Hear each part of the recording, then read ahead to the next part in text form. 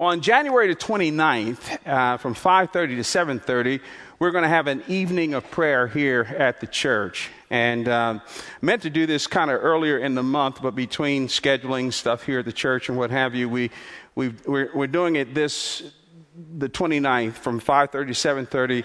It's going to be a potluck. We want you to bring food to share and be time of fellowship for the first part. In the second part, we're going to pray. We're going to pray for the mission and the vision of our church. I don't think I need to remind you this, but let me just say it anyway. Things don't happen here at the church because of competent leadership, although don't want to put that down. We don't go around trying to find incompetent people, but just saying. Things don't happen here at the church because of competent people. Things don't happen here at the church. Ministry is not driven by exciting programs, although nothing's wrong with that. We're in kingdom business, and God drives his kingdom through spiritual initiative and through prayer and faith and trusting him and believing him. And I just feel led, along with the leaders here at the church, that we need to call our body together. We've got some exciting vision things that we're believing God for, and we want to see him breathe on these things and translate this vision to reality. We want to see more baptisms. We want to see more people coming to know Jesus as Savior and Lord. We want to see our body released. We want to see people here experiencing joy and victory. We want to see us all looking more like Jesus and moving down the discipleship pathway. So discipleship is not just a little slogan or something we talk about. It's an organic, dynamic reality. And the Spirit of God has got to do that, and he answers our prayer. If you believe that, say amen.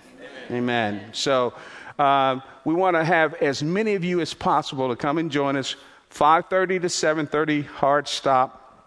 It's not the same as the same day there's a Super Bowl. I checked on that just to make sure. Okay. Well, it's great. Great to see you all here. Let's bow together for a word of prayer. Holy Father, thank you so very much for your goodness and your grace in our lives. And thank you for what you mean to us. And thank you, Father, for the power of your word. And Lord, as I stand here today, I also feel led to pray for my colleagues and friends and thousands of pastors this week and next week across the country will be preaching on and celebrating life, the sanctity of life. And we pray that the Spirit of God would hover over us and that you'll speak to our hearts and speak to the hearts of your people. God, just move in a great way, we pray. We love you, Lord, and thank you for all that you mean and for what you can and will do. Our hope is in you, Father. Our hope is not ultimately in government and in politicians, although they have a role, but our hope is in you. So, Father, we pray that you'll speak to us and help us in Jesus' name. Amen. Today, as I said, is the Sanctity of Life celebration. Actually, as you go online, there are 2 days. Some are celebrating this day and some are celebrating next week. And today I want to talk about the celebration of life. We're going to get back to the series of on the Holy Spirit next week. And I'm glad we're celebrating. We chose to celebrate today, and I'm glad we're celebrating it today because it fits with King's holiday. You say, how in the world does it fit with King's holiday? Well, the celebration of life is anchored in the whole concept or the whole impetus of the civil rights movement. What brings them both together is the idea and concept of dignity. Of dignity. And you're going to hear me say this throughout the message, but every life has dignity. Dignity. And so as we celebrate today the sanctity of life, we're celebrating all of life. All of life. As you saw in the video, and one of the reasons why we chose this video is because we really believe that the video really puts the whole issue of the sanctity of life, the whole issue of abortion, if you will, the whole issue of pro-life where it needs to be. And I'm going to come back to this later in the message. The whole issue of pro-life is not necessarily isolated to the issue of abortion. To be pro-life is a worldview. It's a theology that means that we value all of life. All of it. From conception to the grave. And we'll see in a few moments as I look at 2 classic passages of Scripture what that looks like. I want to tell you where I'm going today. I want to do kind of three things in this message. The very first part of the message, I want to talk about the basis of life and look at two classic passages in the Psalms that speaks of, one, our value to God, and number two, God's vision for life, literally biological vision for human life from Psalm 139. And then I want to say a few words about the sanctity of life, which comes out of those statements implied in that. And at the end, I want to give sort of summary conclusions. I've got 4 or 5 things that I'd like to say. Now, let me say this up front here, because this is the issue. Some of us get very nervous when we talk about these issues of abortion and life, because it's very close to home. And I'm not naive, and with the statistics and all the stuff floating around. To be honest with you, there are any number of us, and we hear about this. There's any number of women right here today who have had abortions. Considerable number of the guys sitting here today who have encouraged girlfriends or wives or whatever to have an abortion. And there is a lot of shame because of that. You did it for various reasons: unwanted pregnancy, shame, guilt, etc., pressure, whatever it might be. And I'm not going to mince my words today. I'm going to speak truth today. And because it would be wrong for me to back away from that, simply because, not simply, I acknowledge the fact that some of us have been through that experience. But what I want you to hear me say today is this. Listen to me. There is no sin that any of us has ever committed that's greater than Calvary and the empty tomb. Not one. And God's grace and forgiveness is there. And if you have turned from that sin and repented of that, the enemy is the accuser of the brethren. And so you need to take what is said today and put it in your hope arsenal. This is the way we should live and how I should view these things from now on. Don't listen to the enemy to get up and walk out. Some have done that, by the way, on these Sundays, or close it down, or think to yourself, how dare you talk about these private matters? Well, it's not a private matter. God speaks about it very publicly. Life is not a private issue, even though it may have hit us where we are. So I wanted to just allay those concerns there. One of the hopeful things about this whole abortion side of things that we're seeing a trend that is actually decreasing since 1990. 1990 was the apex, or the high of abortions, and that year alone, 1.6 million conservatively women had abortions. Well, the number of abortions performed annually in the U.S. has dropped to around 1 million a year, and apparently that trend is going in the right direction. Now, it's interesting that you would think, well, why is it turned around? Has administrations done something about it? No, it should be going in the other way because of the policies of certain administrations, and yet despite that, it's going in the other way. I think there's a number of factors for that, not the least of which I think that the churches have made it an issue and a cause. And frankly, that more have preached on it, rightfully so. And let me just say this. There's a lot of hope that we put in Washington.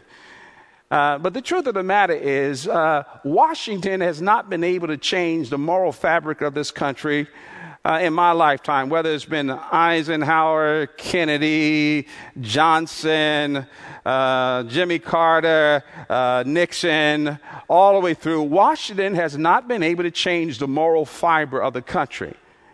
Okay? They've not been able to do that. And so I think we need to be very, very careful in setting our hope on administrations to do what only God can do. I actually think that if there was a move of the Spirit of God and we became courageous about what the Bible said and actually start acting upon that we would put moral character pressure on White House and the Congress and the Supreme Court. Quite frankly, I don't know that, maybe they will not overturn Roe v. Wade, but I don't know that's the issue. I think the greater issue is that believers who believe this book start living this book and living what this book says and modeling it and understanding where power for change comes from. It comes from the empty tomb. Now, according to a study conducted by the Guttmacher Institute between 2008 and 2014, And again, this is not good news, but this is to identify the reality of these things. Between 2008 and 2014, 54% of the women getting abortions identify themselves as Christians. Which is to say, I mean, it doesn't surprise me if you've been around. The truth of the matter is, no matter who you read, Guttmeyer, others, Barner, what have you, there is not, on many issues from a moral, behavioral, lifestyle perspective, this is sad, there's not a whole lot of difference between those of us who profess to be followers of Christ and those who don't. And so this is a challenge to us right now. And these Christian women, they get abortions for various reasons. And I said something about that a few moments ago, whether it's shame, whether it's guilt, pressure from boyfriends, other men, or whatever it might be. And in fact, the truth of the matter is, I have talked to young people who felt pressure from parents, Christian parents, to get an abortion because it made them look bad. And so it's a real thing. It's a real issue that we have to deal with. Now, the point that I'm going to make today is it's not a hidden point, and that is that life is sacred. All of life is sacred. And let me just say right up front, we do not determine what life or which life is sacred. Here's where we have a philosophical difference, okay? No one has the right to determine, even if it's in your own body, whether or not a life will thrive or die. That is not a decision that's left in our hands. Contrary to what our politicians or others might say, it sounds so very kind, it sounds so very warm and so very affirming that it's your right to choose. No, it is not your right to choose. And we're going to see this in a few moments. The Bible is very, very clear. We are the stewards of life, but we're not the creator of life. We carry life, God initiates life. We bear life, but God sends life. So life is not left up to us. And that's where we differ. If we are followers of Jesus Christ and we say that we have a biblical worldview, then our biblical worldview collides with that nice sounding stuff that says that it's my right to choose. No, it is not. There are consequences. Now, having said that, let me speak about the basis of life. I could be here for several weeks. In a very real sense, Genesis to Revelation is about life. It's all about life. But I want to talk about the basis of life. First of all, I want to underscore the value of life. And that's that great text from Psalm 8, where David assails the incredible value of life. And I want to look at verses 3 through 6 just very briefly here, where David points out our incredible value. The first thing that he says is that we are the focus of God's attention. Look at verse 3. It says, when I look at the heavens, the work of your fingers, the moon and the stars, which you have set in place, what is man that you are mindful of him, and the Son of Man that you care for him? That's poetic. David says, when I stand back and I look at the stars, I look at the moon, I look at the massive things that you've created, I look at the mountains, all of these incredible wonders. He says, what is man?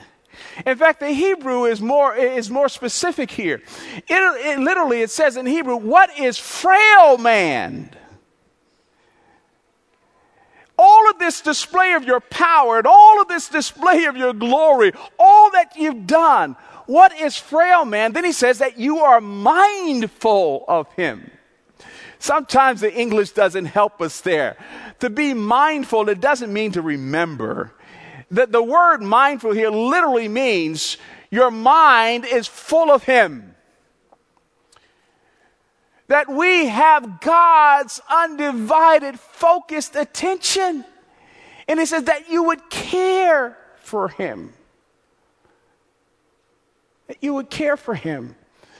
We're the focus of God's attention. We occupy his mental attention.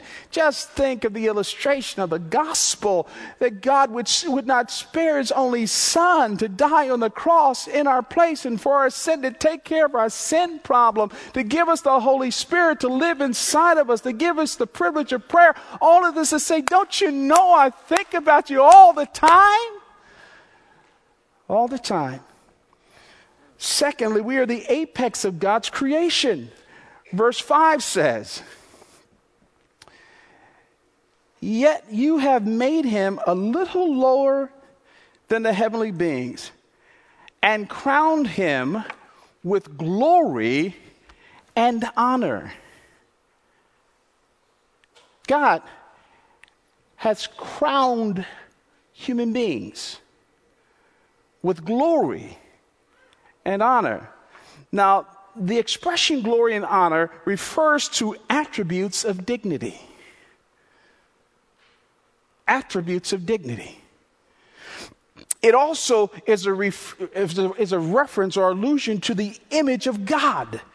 Genesis 1:26-28, the image of God.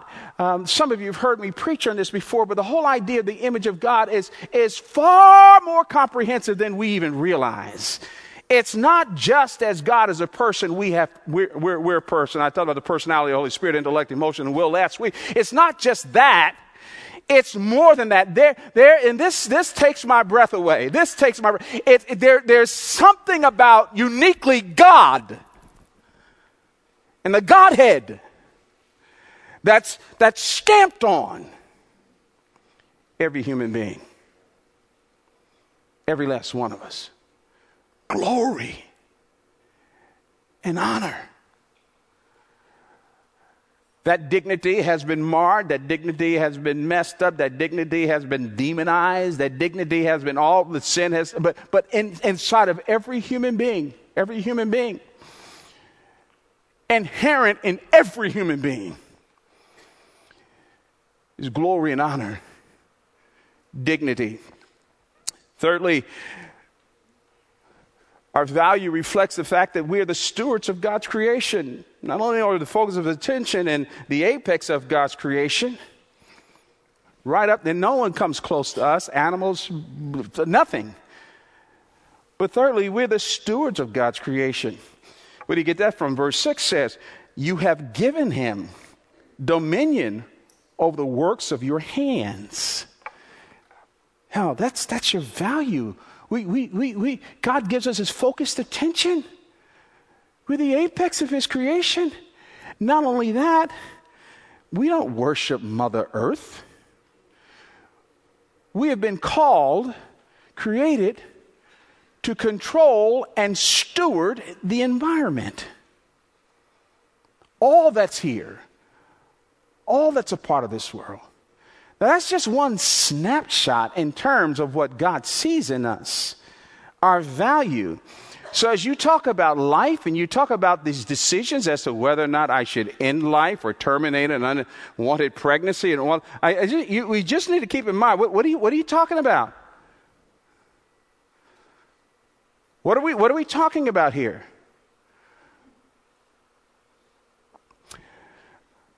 The second thing I want us to see here from a biblical foundation is God's vision biologically for life. Where do you get that from? Well, you know, if you could go to 10, 15 churches today, I'd say if you go to 10 churches today, about probably 8 of them will reference Psalm 139, because this is the hallmark passage in terms of, in one place where we have the vision of God biologically for life. His vision. The very first thing he says is that life is formed in the womb. I know if you had Biology 101 or talked about the birds and bees, big deal. Okay, well, listen to these words.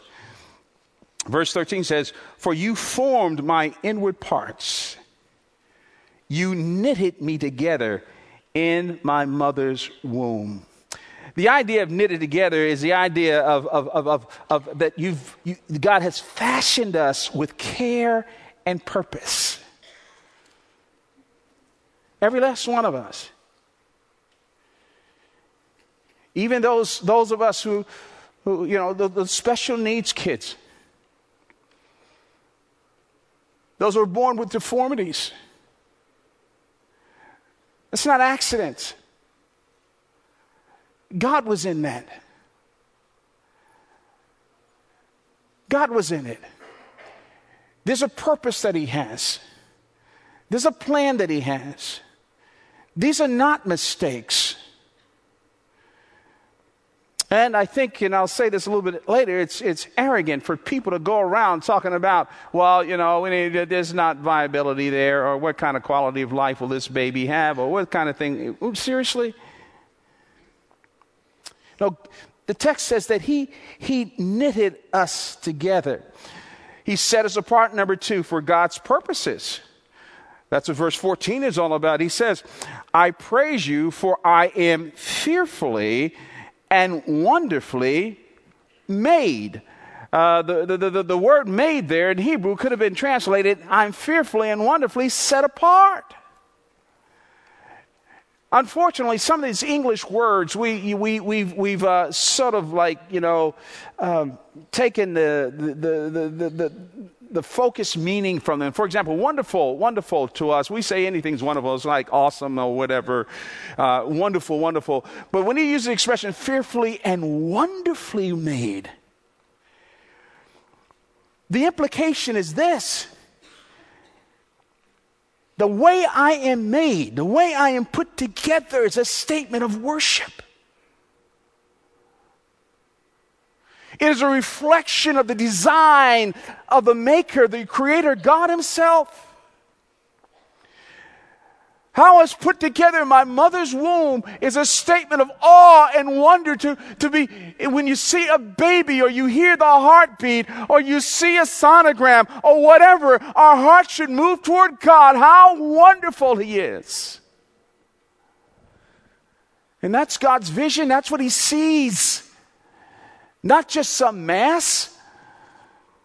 You're fearfully and wonderfully made. It's frightening how intentional and intricate God was and is in the creation of human life. Third vision statement is that our development is ordered by God. Verses 15 and 16 says, my frame was not hidden from you when I was being made in secret, intricately woven in the depths of the earth. Most scholars believe the expression depths of the earth is a figure for the mother's womb. Your eyes saw my unformed substance. Your eyes saw. That's little poetry there. Doesn't mean that he just saw what was happening. It means that he superintended that development. My unformed substance. The expression unformed substance is a reference to an embryo. You'd put to death that old argument that life begins when the baby's born. That's not true. Life begins at conception, and the Bible clearly teaches that. From the time the sperm enters the egg, that's life. My unformed substance is the embryo, and that's life. And that's what God sees. And then finally, our days are established by God. That's the second part of verse 16. You saw my unformed substance. In your book were written, every one of them, the days that were formed for me, when as yet there was none of them. What is God saying here? He says, look, all your days are established by God. In other words, when you were born with an expiration date stamped on us, every last one of us. Every last one of us were born with an expiration date. I don't know when it is. You don't know when yours is. But we were born with an expiration date. And this hints at divine purpose. That God has a plan for every human being. Yes, from conception until God calls you home. That's the reason why you cannot a la carte life. You cannot a la carte pro-life issues. You just can't say that pro-life has to do with the abortion clinics and this kind of thing. And don't get me wrong, the saving of life is huge. But this text tells us that this is a theology, a biblical basis for all of life. All of it is valuable. We're created in His image. God has made a statement.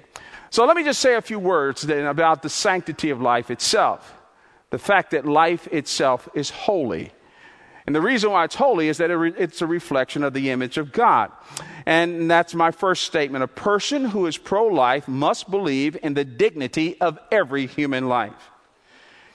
It's a contradiction in terms to say that you're pro-life, but you don't care about racism, you don't care about injustice, you don't care about people who are being manipulated. That's a contradiction in terms. You cannot be pro-life. Pro-life is not just about the abortion movement. Pro-life is seeing life from God's perspective and God's point of view. You got to care about life from conception until death.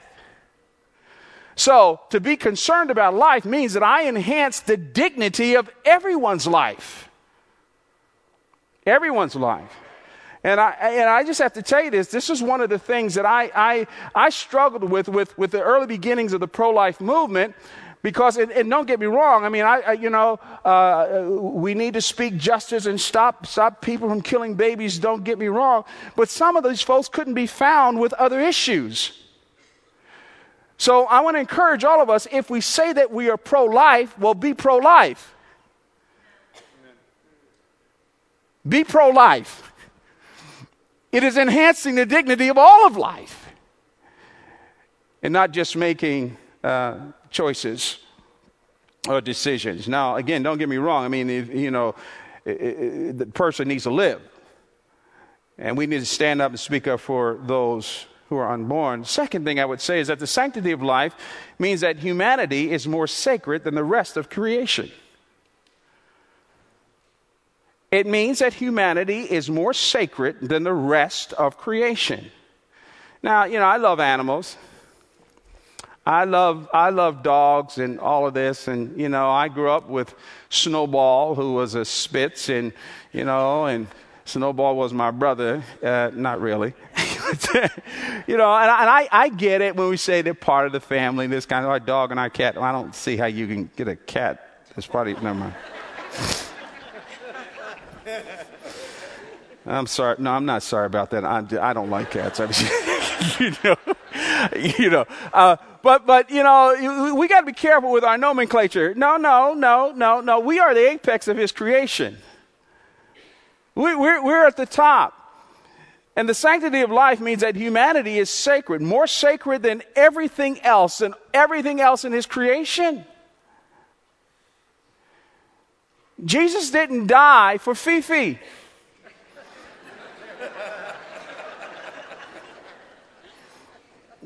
I'll hear about that, believe me. Number 3, because life is sacred, we are called to protect it and enhance it. Listen to me. By very definition, to be pro-life means that you're committed to justice.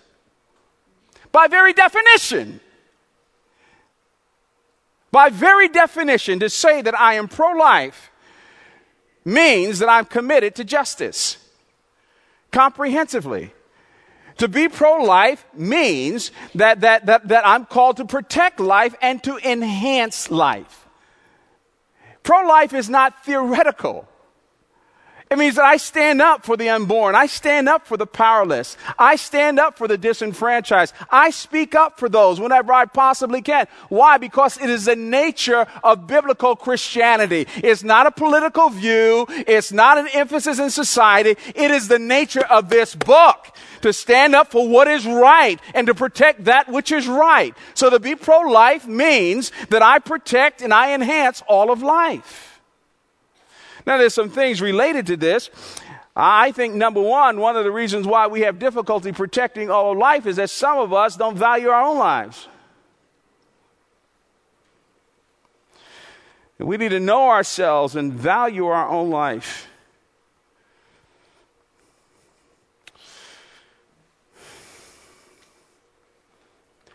And all these young people murdering folks and what have you, these, this is just opinion here and you can do with it whatever you want to.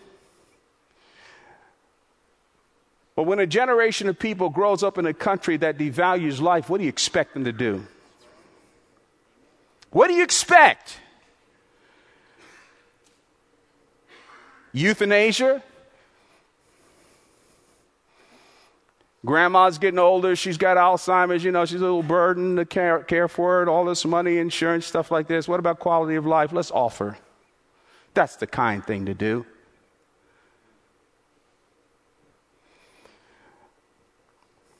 You see, these things have implications here.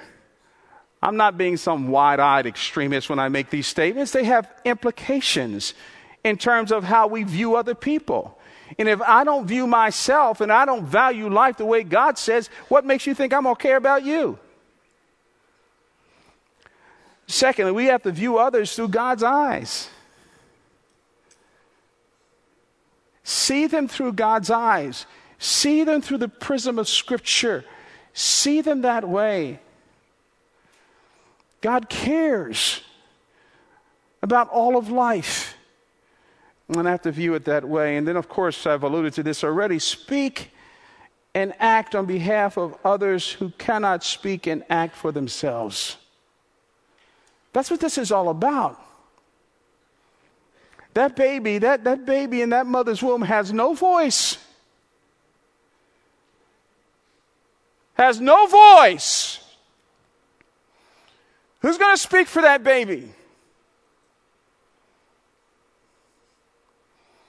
Who's going to speak up for these teenage or preteen girls who are getting caught up in sex trafficking? Who's going to speak up for them?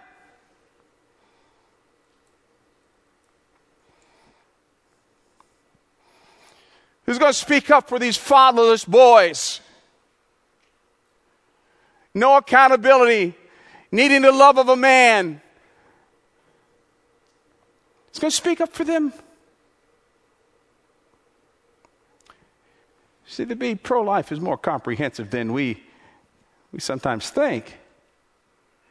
But if we value life the way our Father values it, then we need to speak up.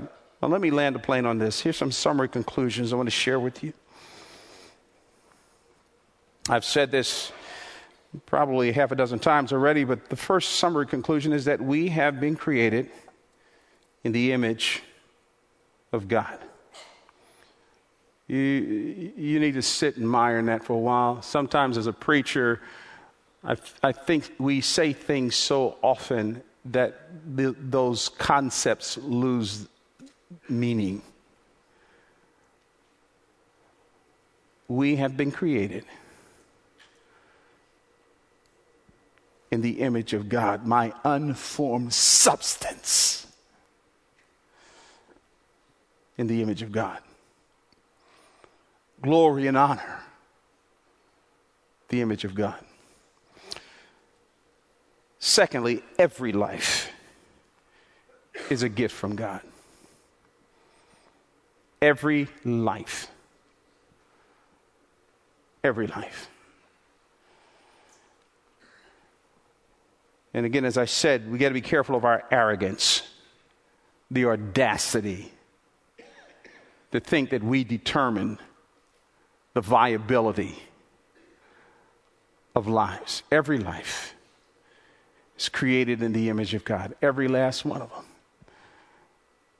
It's meaning, value, importance, destiny, purpose. Every life.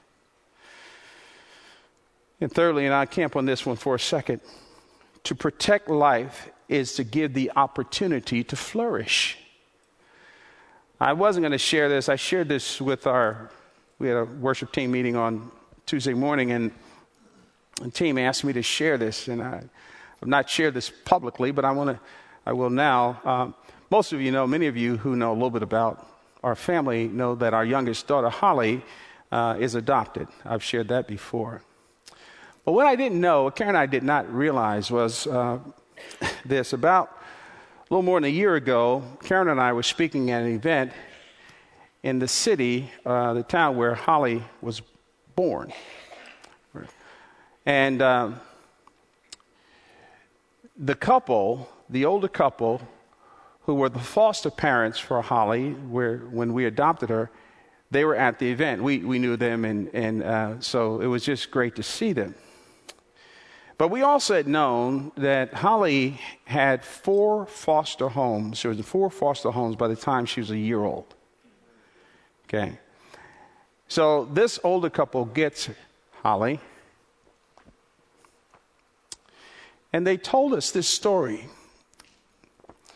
They said, we never told you this, but we were told by some specialists that Holly may have some learning disabilities and some challenges because she was not very communicative. Now, how do you conclude that from an 18-month-old? I don't know. And as they told us that, Karen and I looked at each other and we both began to cry. I share this for the glory of God. Not only did Holly not have learning disabilities, when she graduated from high school near the top of her class, she won almost all the academic awards. She went to undergraduate school on a full ride. She went to medical school on a full ride. And now she's delivering babies. So,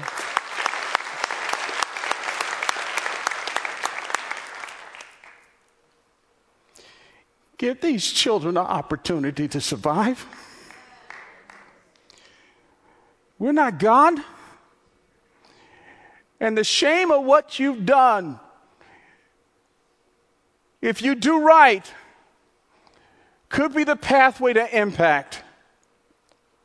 We've got to give these children the opportunity to thrive, protect them, do all that we possibly can to help them. Fourthly, life and justice are not private personal concerns. Did you hear what I just said? Life and justice are not private personal concerns. It's not just my body. Doing right by people is a public concern because they bear, again, the image of God. And we will be held accountable for disregarding, damaging, or attacking that image. And the final thing that I would say here, number 5, is to end a life is to take the place of God.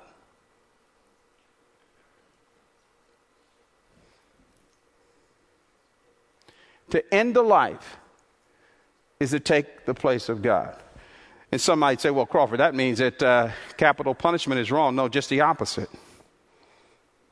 Just the opposite. God cares so much about life that he instituted capital punishment. That's what Genesis 9:6 is all about, that if you shed blood by man's blood, okay, because I value life so much, you take that person's life. As I wrap this up, I want you to, in your worship folder, you have this material here that says the sanctity of life. And I want you to take a look at this. And by all means, as a couple, or individuals, a family, or so, pray over the things, the prayer requests that are given there. And there are all kinds of suggestions here as to how we can get involved. The other thing I'd like to say, too, is that tomorrow is we celebrate King's birthday. And yet what we're celebrating is larger than Martin Luther King Jr., to be honest with you. In fact, in the sovereignty and providence of God, God used Martin Luther King Jr. in extraordinary ways. The civil rights movement has had an impact on all of us in ways that we're not even conscious of or aware of. Truth of the matter is, let's just be honest, I wouldn't be here had it not been for the civil rights movement.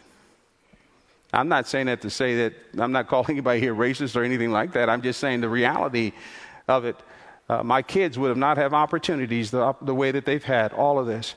So I want to encourage all of us, take some time tomorrow. Take some time tomorrow and think through and celebrate the impact that this movement has had on all of us. I don't usually do this because, you get in trouble, but recommending movies, but I want to recommend a film for all of us to see tomorrow or sometime soon.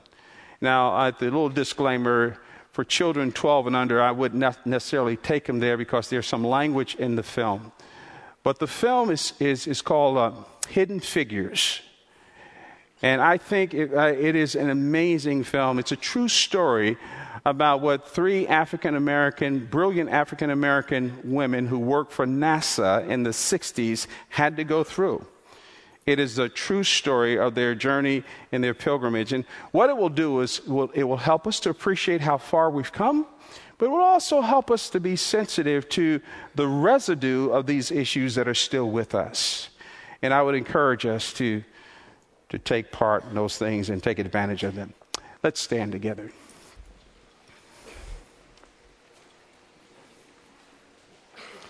And the reason why we care about others' lives is because God, through Christ, cared about ours.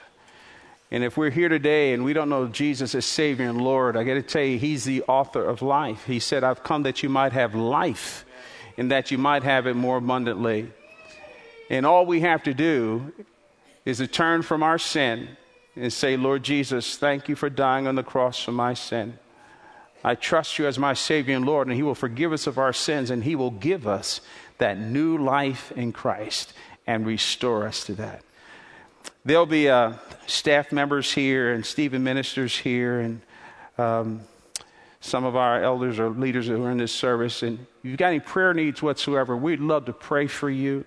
There's some resources out in the lobby there, some ministry leaders we've invited to come and check them out as well. Let's pray. Father, thank you so much for your goodness and grace, and thank you for the truth of your word, and thank you, Father, for the gift of life. And thank you, Lord Jesus, that you are with us. Father, thank you that you will lead us and show us how to respond. There are opportunities to speak up for life all around us, Lord.